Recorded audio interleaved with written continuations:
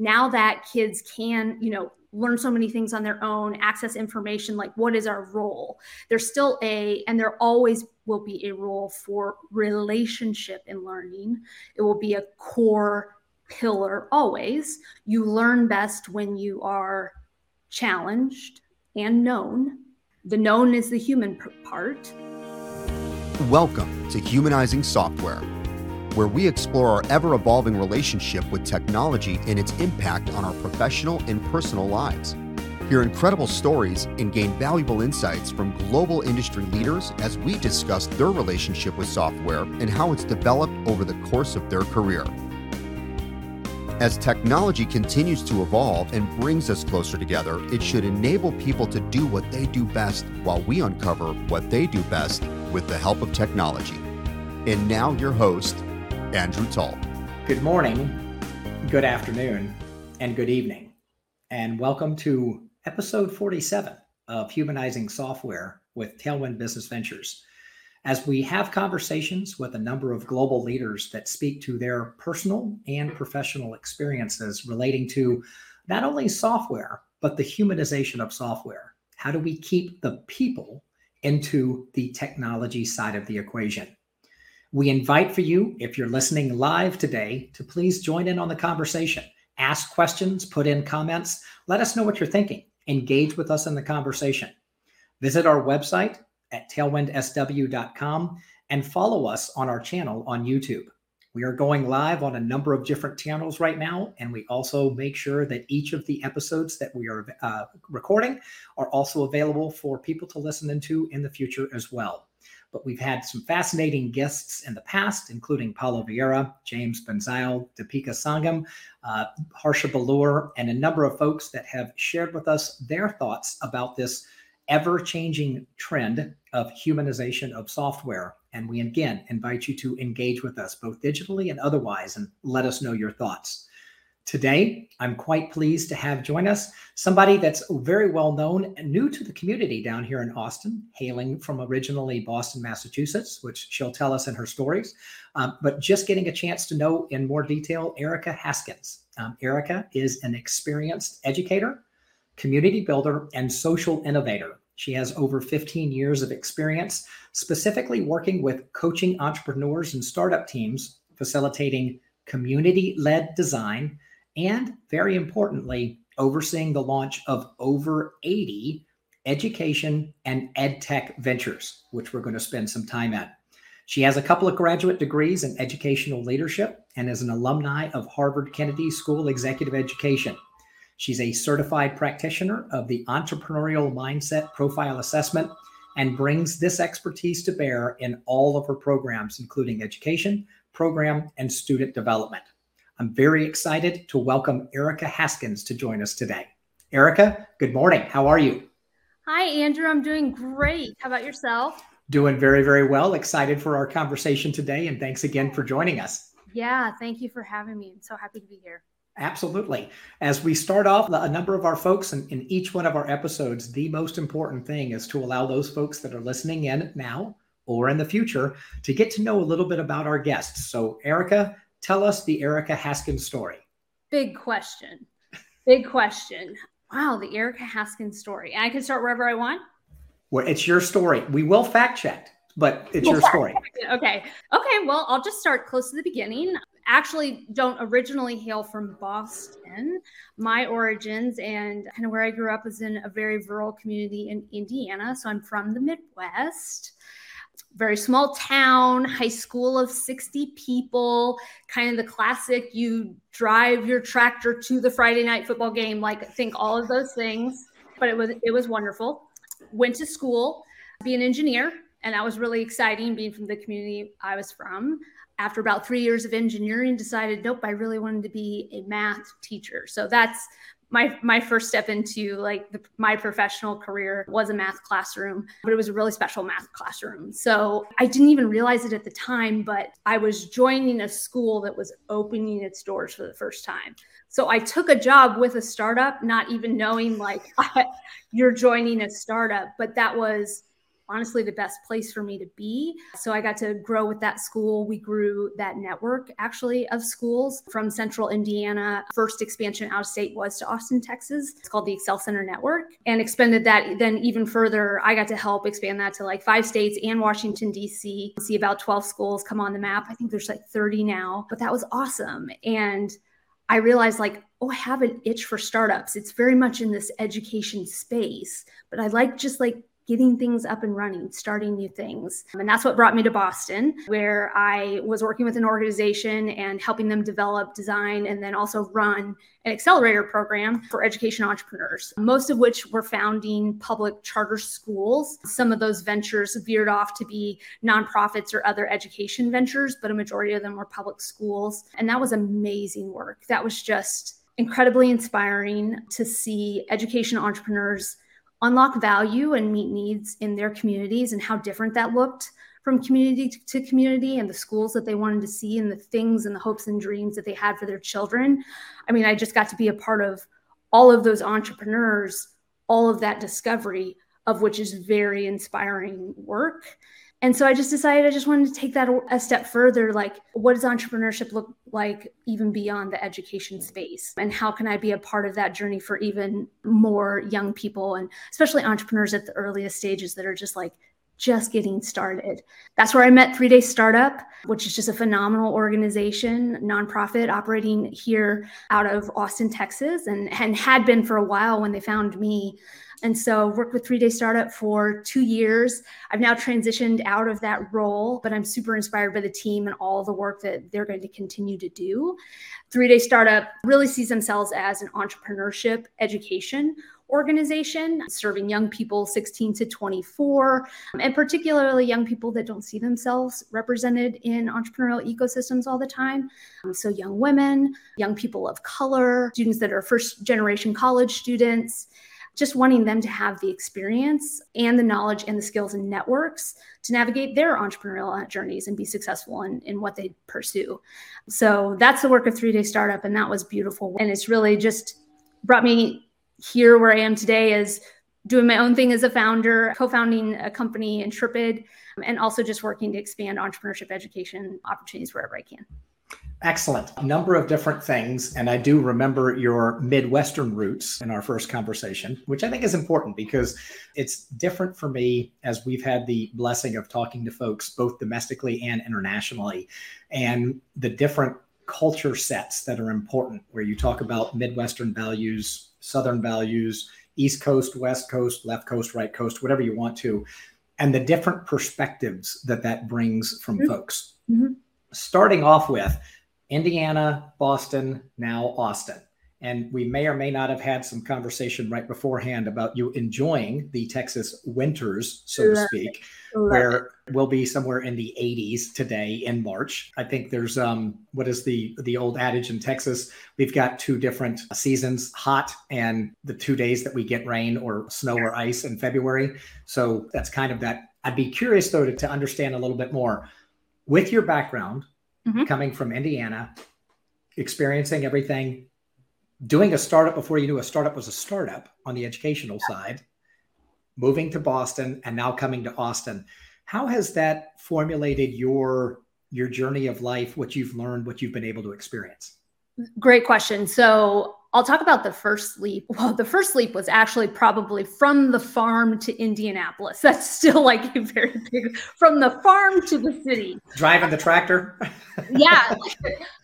Just a big jump. I really love my roots of just like a kid from the farm. And also my dad's a small town banker, and the currency in small towns is just relationships and care. And that's a deep part of who I am and how I go about my relationships and also my work in a lot of ways, the way I think I can unlock value. But just seen as like, really just like the density of population going up, knowing that currency is just different, or that relational capital is harder to build and manage. So that was tough, just jumping from like the Midwest to Boston. Speed of relationships and speed of just personal transactions is faster. So that was an adjustment. But also, I thought the culture in Boston around new ideas and new thinking and cutting edge thinking that was very exciting to me as somebody that has a propensity for wanting to do that, to like challenge the status quo,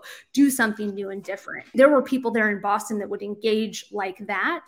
And so intellectually, that was really exciting for me. And that's why Austin, now coming to Austin, is such a special city and place for me to be, specifically because I see it being at the nexus of those two cultural experiences. Like Austin is a place where people care and have care for relationships and collaboration the way that I felt in the Midwest.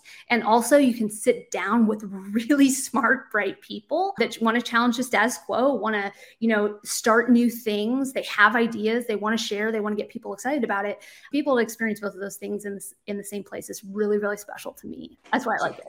You've touched on several different things that are very near and dear to my heart, not the least of which, of course, is Austin. I am I think the nomenclature is retired military brat. Dad was in the Air Force and did the every 3 to 4 years thing, and have literally lived from Florida to Alaska and places in between, and visited a couple of dozen, I think 3 dozen different countries as well. That unique experience of having to travel amongst different places and you going from the small town. And I'm going to come back to the relationship piece where the currency, as your dad is a small town banker, was the importance of that relationship, which is another thing that hits very much so home to me, is incredibly important. The going from small town to Indianapolis to Boston and to Austin, it's interesting because you're getting to understand, and obviously it's had an impact on who you are and those things that are important to you. At Tailwind, we have, and part of the reason we're doing this exact live cast on humanizing software is, if you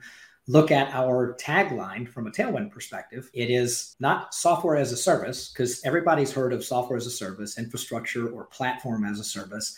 That's been around for quite some time. But we're reintroducing the power of the relationship, where we call it, and we've trademarked it, software as a relationship. Putting in this person-to-person contact to really not only be throwing bodies, throwing different systems or processes at something, but actually genuinely putting, as you had said, some smart, talented, collaborative people together to work towards solving a particular problem. I've said it in, I guarantee, at least half of our previous live casts. My favorite 4 words are, how can I help? And that is something that I think is very, very prevalent in Austin. I'm not going to say it's unique to Austin, because there's a lot of other places that do that. But the sense of collaboration, the sense of uniqueness, and this attitude of, I'd really like to understand what you're working on, Erika, so I can figure out how to help you, is something that is incredibly important. And I want to circle back around to that. Obviously, it sounds like your dad was a pretty impactful figure in your life. He taught you the power of the relationship and how important it was in a small town. Let's pull on that thread a little bit about the impact of your family and what they taught you early on, those values and belief sets that you have now. Sure. Yeah. Both my mom and dad, really special folks, and watching them and how they conducted themselves both personally and also their professional journeys, I think is very reflected in me and kind of in my journey. And I honor that so much. So dad, small town banker, also started his career as a math teacher. Also thought he was going to be an engineer. Wow, we're seeing a lot of similarities here. I just learned so much. Like, first, like when you're a kid, it's just annoying that you can't go out to eat anywhere, and like somebody doesn't approach the table because they know your dad, because he's the one lone officer in like 3-county area. Like sometimes it was like, again, like everybody always just knows my dad. But as I grew up and got more mature, like I understood like why that was so special, how much trust and like personalization there was in what was a business relationship. My dad was really able to make it like a personal relationship. A lot of that is agricultural banking, and farmers are, the business of farming is also an identity. And I think my dad saw that. And so like, I think that played into like his business relationships. And then my mom was just a hustler. She was a nurse and she worked hard. And to grow up with a woman that worked full time, that was sometimes odd hours, but then was also at every basketball game, at every like debate club thing, award ceremony, had the school snacks on the day like it was your birthday. Man, I don't know how she did it all, but she did. And she just was a proof point that like, yes, you can be an amazing mother and have a full-time career. Yeah, those are the people that made me. It's interesting, and I love that because we talk a lot about the foundations of where how somebody becomes who they are. And I talk regularly about the fact that Tailwind we're a family. We're based off relationship. It is all about the relationship, and it is incredibly important to me. It is part of my family. And because I'm trying to stop using the word but, because everything before that doesn't kick into place. And I fully well recognize that Tailwind is what I do. It is not who I am. Yeah. Who I am is something that my parents, and we do have a similar journey on that, Erika. My mother and my father are both absolutely iconic, amazing individuals in my life and have largely shaped a tremendous amount of who I am. The foundation, the values, the belief set, the keeping those things that are important to you is something that I try and don't blur the lines between personal and professional. There are no lines. It is literally who I want to be on my personal life is who I plan to be professionally. And I'm not defined by either. It's defined by hopefully doing the right thing for what the man upstairs has put me on this planet to do. So that's very, very, very important to me. And it sounds like you have similar traits and background as it pertains to who Erika is. So let's talk a little bit and shift gears on the professional side. So we now have a engineering student, aspiring math teacher, educational teacher. So what was the last piece? Very good math teacher. An excellent math teacher. I will send you several problems that I still to this day cannot figure out, but that's a separate conversation. An excellent math teacher. But now on the entrepreneurial side, you've launched 80 different or up to 80 or more educational or ed tech ventures in terms of some of the things that you have been a part of. So those ventures are more overseen. So think portfolio support and also entrepreneurship acceleration and coaching. And those took the form, kind of like I was saying earlier, of a majority of them were public schools. So the launch of a new innovative elementary school in Albuquerque, New Mexico, or a middle school that started in the 4th grade instead of the 6th grade in the Bronx, New York. Some of those became nonprofit entities instead of public schools and became just like educational programs. Some of them ultimately became education tech products, which is really cool. Also, I had one short stint, and I actually was a part of this team for a bit, a startup to kind of reinvent higher education. And there's a lot of activity in that space right now. So it was really neat to be a part of that for a few months. Yeah, that is where I have dabbled. And then also just a part of that journey was opening 2 schools or being the founder of 2 schools of the first network that I joined. So one in Richmond, Indiana, and then another one in Indianapolis. Excellent. As you have spent a good portion of your professional life on the educational side, we've seen a lot of change on the educational side as it pertains to technology, both hardware and software. COVID obviously introduced massive change, not only in terms of how we educate, how we also fundamentally communicate as well. I'd be curious to get your take on how you've seen different trends from a technological perspective morph and change, not only over the last 3 years, because COVID obviously upended everything, but really over the last 3, 5, 8, 10, 12 years. What have you seen kind of that path of technological adoption and the craziness of the way things used to be taught versus the way things are taught now? Well, first, I'll say I don't think public education is moving fast enough in this area, even though it's moving.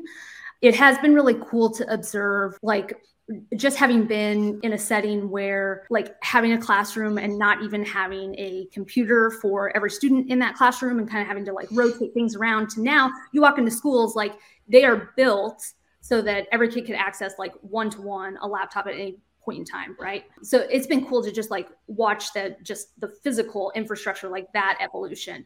Ultimately, I think kids are walking around like knowing how to navigate technology and information better than the schools that they're walking into. So it's like we need to play a game of catch up. But also I think that what that forces teachers and education systems to do is just say, like, now that kids can, learn so many things on their own, access information, like, what is our role? There's still and there always will be a role for relationship in learning. It will be a core pillar always. You learn best when you are challenged and known. The known is the human part. So it's not like computers are going to replace teachers, but what does the role of the teacher look like? Teacher as facilitator, teacher as guide, because we have an information-rich world. It is not this like imparting of knowledge. It's a facilitation.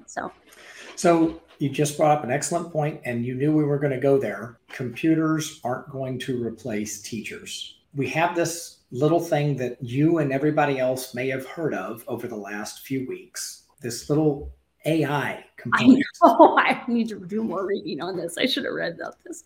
ChatGPT, or if you look at it, China's got Baidu, Google's got Bard.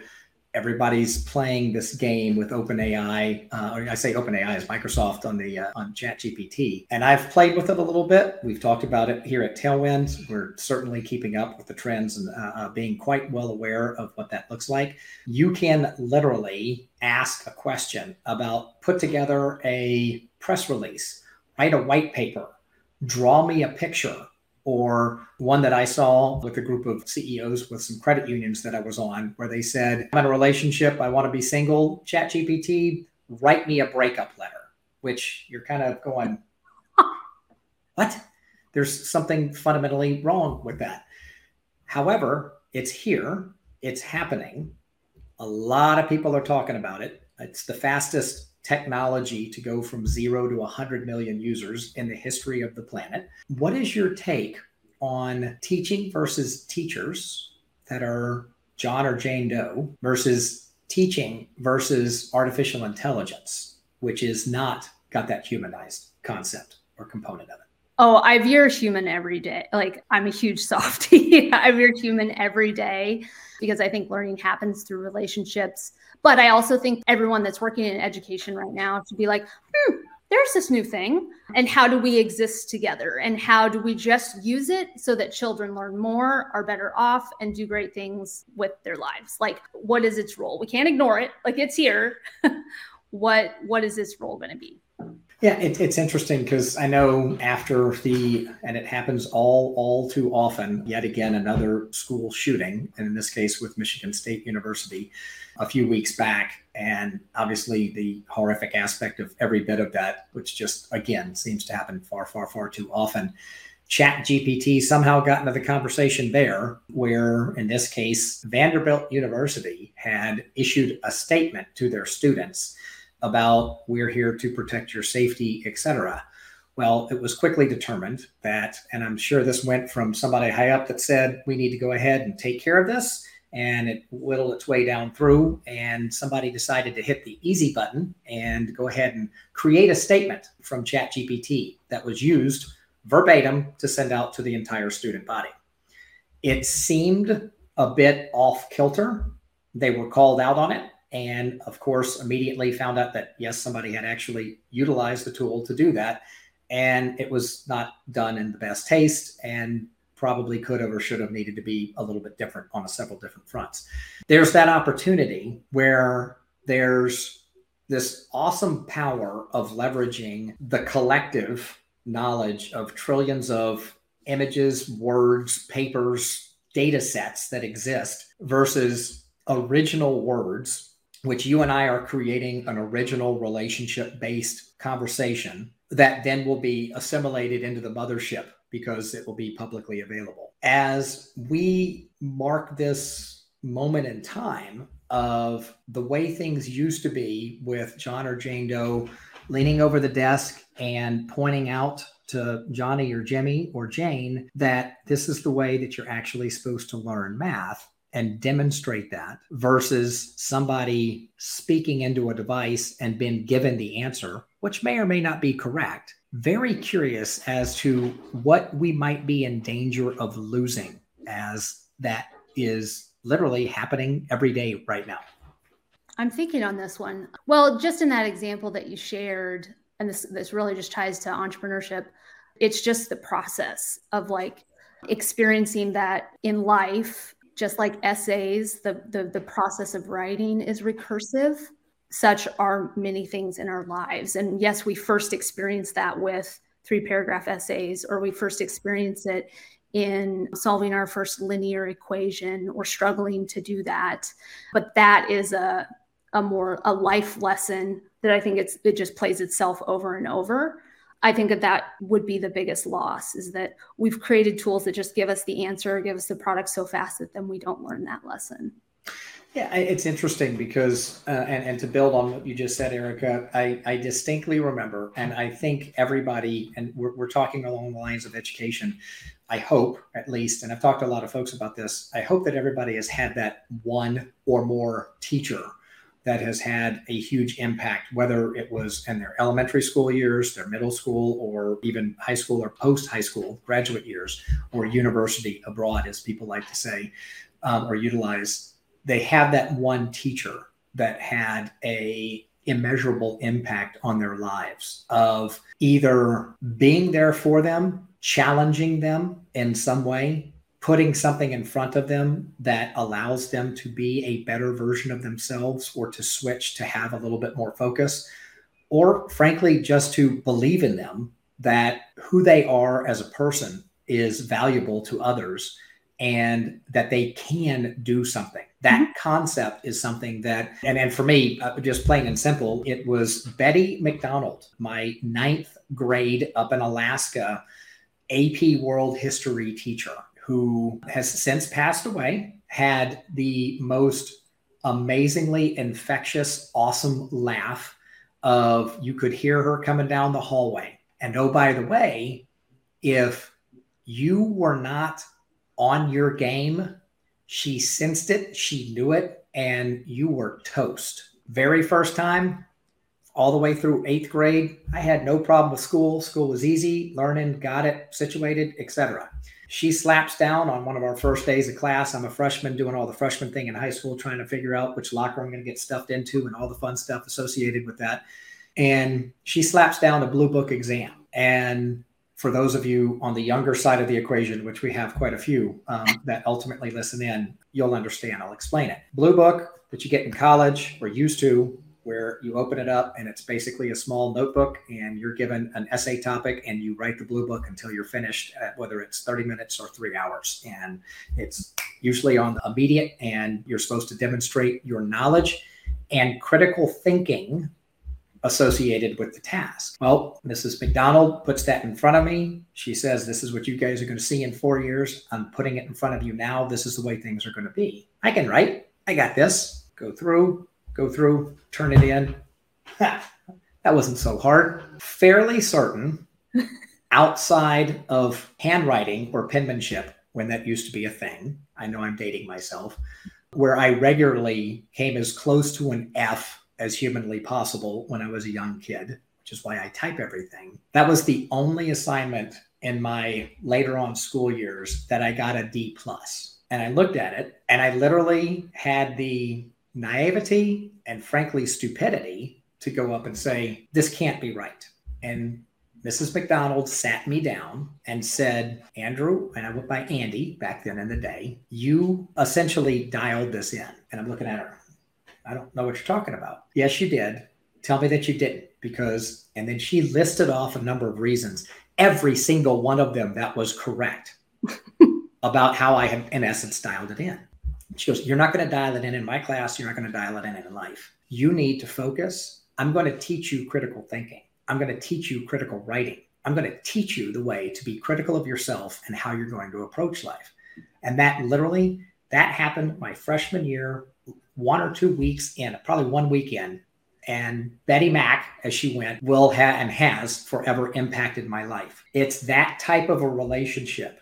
Had I not had Betty McDonald in my life to literally knock me off of this self-imposed pedestal of, I've got this.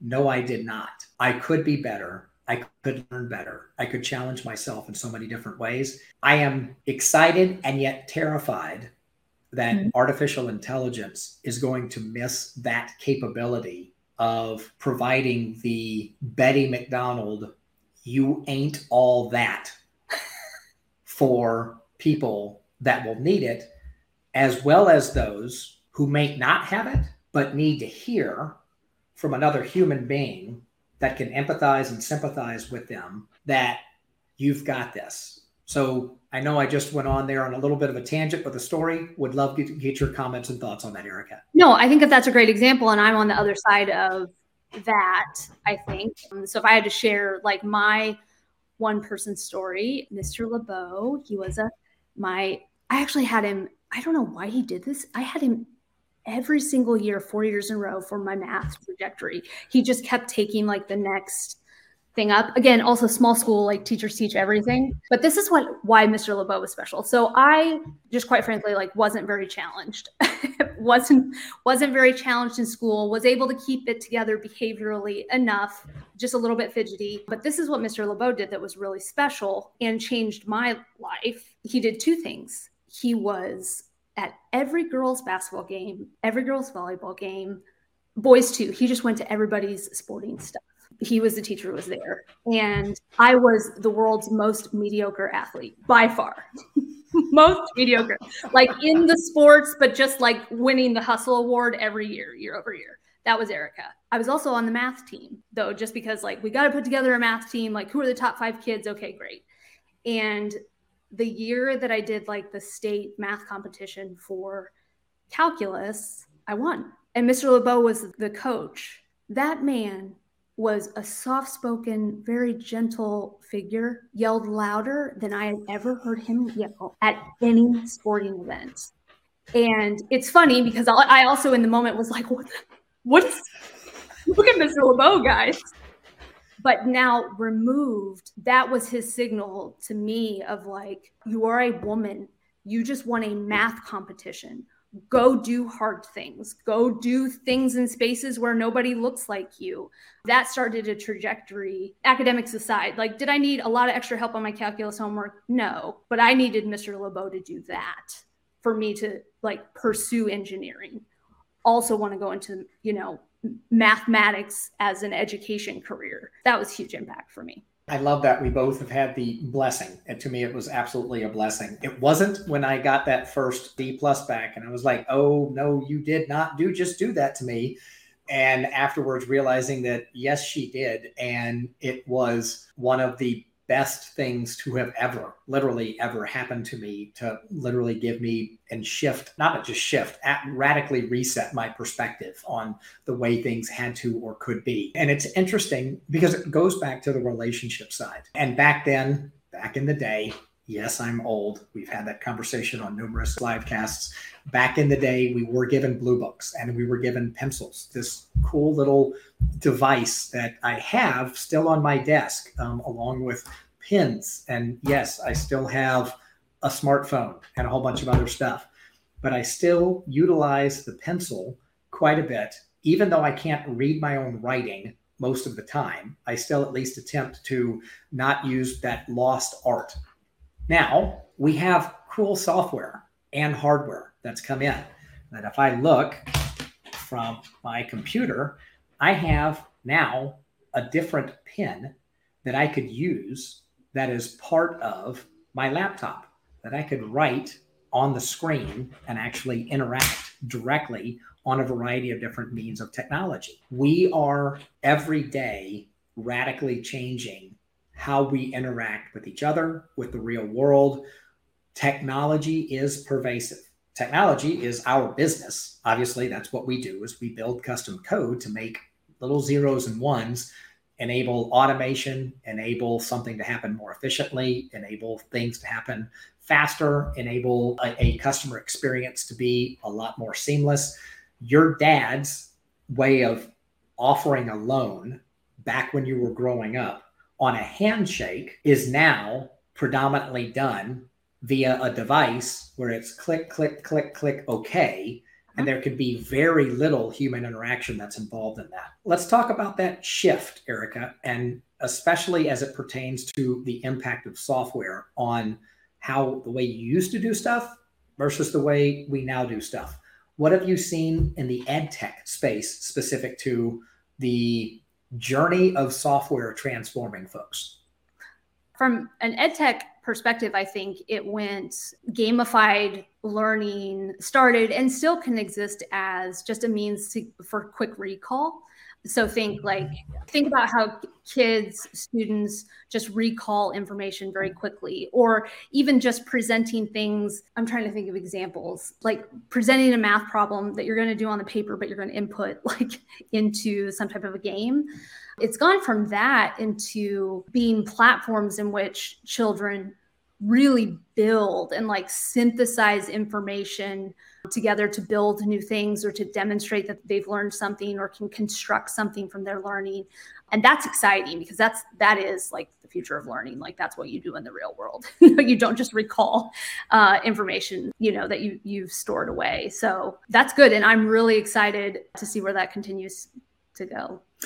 Well, and from our side, so part of what we do and have an impact with on a number of different fronts is this humanizing software is obviously the title of what we're doing from a livecast perspective. But there's 3 words that are the subtitle, which in many cases are even more important. And we've touched on it in a couple of different ways. Both of us have, from your learning, from your experiences, and from what we're saying. When you see the words people-driven tech, what comes to mind? What does that mean, people-driven tech, in your mind, Erika? I immediately go to the work of 3-Day Startup, and I think about that work, and I think about those young people. And what we talked about as a team, and so much of why we did the work that we did, was when innovation and technology is inclusive of all people, we're solving problems in a way that's inclusive of all people. Meaning we need a diverse set of people developing tech and then using tech to solve problems for the whole world. And unlocking the value, inclusive innovation just unlocks incredible value. We're just missing opportunities every day when we don't have diverse people in technology. Technology as a sector isn't diverse enough. And then entrepreneurship as a sector and innovation isn't diverse enough. It's just so much opportunity and value is left on the table. All of that comes to mind when I hear people-driven tech, is who's doing the building, from what perspective are they doing the building, and because of that, who and what type of value are they unlocking? So what I hear you saying is, what I'm hearing is the people aspect of that needs to not just be one type or set or character set or whatever of people. Yeah. The more that we're able to leverage the talents and diverse skill sets of folks, and when I say folks from different backgrounds, different geographies, whatever the makeup is, the collective is significantly better than having a same group of very similarly minded or similarly background, educational, geographical, all single white males that are between the ages of 25 and 26 years old, or 50 and 51 years old, or whatever else that may be. That's going to get you something. But when you are able to broaden and open up the blinds associated with having different sets of people from different backgrounds that come in and provide their unique life experiences, that's where the magic at least has the opportunity to happen. Is that a fair statement? Yeah, you start to solve more and different types of problems. Just think who are going to be the pioneers in fem tech? Something we haven't talked about. Fem tech. I love it. Tell me more. Have me back for episode 54. Fem tech is a huge, it's growing. This is one of my news alerts, is Fem tech. It's one of my favorite verticals to just, fall down rabbit hole right now. But Fem tech will be led by women for women, right? So that's just one of so many examples of people-driven tech, is that women will unlock the value. Women will solve problems there with diverse teams, for sure. That's just, one of so many examples I think that we could bring forward. So I love this, and I cannot believe this is the first time I've heard it, especially given the fact that I'm the father of two girls who have been brought up more than often than not on these live casts. And my eldest, Lauren, is working with IBM. So you can guarantee that she's going to hear sometime in the next day or so about this concept of femtech. And what I love is that she is part of a very diverse team at IBM, which of course, 300,000 people spread out all over the planet and made up of an incredibly diverse workforce of men and women and people from literally every walk of life, every educational background, every geographical background, for this concept of enabling technology to make things better. I'm proud, very, very proud that from a Tailwind team's perspective, we've got several hundred folks that I happen to be, we'll just call it over 50 white male. I am in the absolute extreme minority in my own company, where there's 5 or 6 of us out of the 200 plus. I haven't done a count, don't need to do a count. I just know that we've got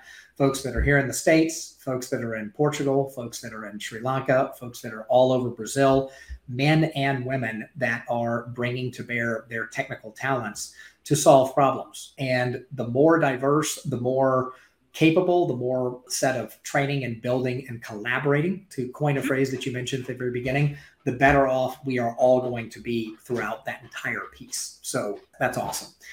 And I know that we're also getting close to the top of the hour, but last question of the day for you, Erika, especially as you are going through a little bit of, not going through, you're literally in transition to this new cool startup that is coming about. Tell us a little bit about Chapter Next for Erika. Oh, a Chapter Next for Erika. Definitely pouring my heart and soul into Intrepid, which is something I'm really passionate about, and working with co-founders that I care about a lot. Also, classic entrepreneur mode. We're working on a stealth project that hopefully I can talk about more in the future, but will be very much in line with the work that I did at 3 Day Startup in supporting underestimated, underrepresented founders. So that's a little bit on the side. Yeah, and just open to other cool opportunities and things that come my way, including fostering dogs. That's a thing I spend a lot of time on. I remember we actually had that conversation. So you said stealth. It just begs that I have to see if I can poke and prod a little bit. Understand that things need to be kept under wraps. Can you tell us a little bit about any particular area that might be specific to that? It might require raising a lot of money, which what doesn't? And yeah, it might require raising a lot of money. So a lot of money to do something under stealth. What are you, the U.S. government? What is this? Understood. All right. Well, it will definitely be supporting the next generation of women, young women entrepreneurs, and then founders that I identify as Black or Indigenous people of color. Excellent. That sounds like a very worthy cause. And I'm going to ask for your commitment to make sure that I and we, your audience, are kept in the loop when it comes. Will. Excellent. From stealth into full-on regular public mode. I love it. So, Erika, thank you 1,000 times over for joining us in today's Humanizing Software, episode 49. So blessed to be able to have you on the conversation and talk on not only your background, but a little bit about kind of where things are going, your transition relative to 3 Day Startup to Intrepid, and where that's going to take us, leaving us with a little teasing of what really is that going to be. So I can certainly appreciate that on a number of fronts, but thank you a ton for joining us today. Well, thank you for having me. Loved the conversation. And just thank you also for just having the conversation about people-driven tech. I think it's really meaningful. Excellent. Thank you. And as we wrap up today's episode, again, we invite you to please join the conversation. Comment on the episode today. Share with us your thoughts. Visit our website at tailwindsw.com. The leaders that I mentioned and many, many others that have provided their concepts, their thoughts of where they want to go and where they think technology is headed. And next week, extremely excited to have Joe Gleinsner from GCS Technologies join us as we continue the conversations. So as we wrap up today, we want to wish everybody a very, very good morning, a good afternoon, and good evening. Have a fantastic rest of your week. Thanks for joining us on another episode of Humanizing Software with Andrew Tull. Make sure you subscribe on YouTube or wherever you get your podcasts. See you next time.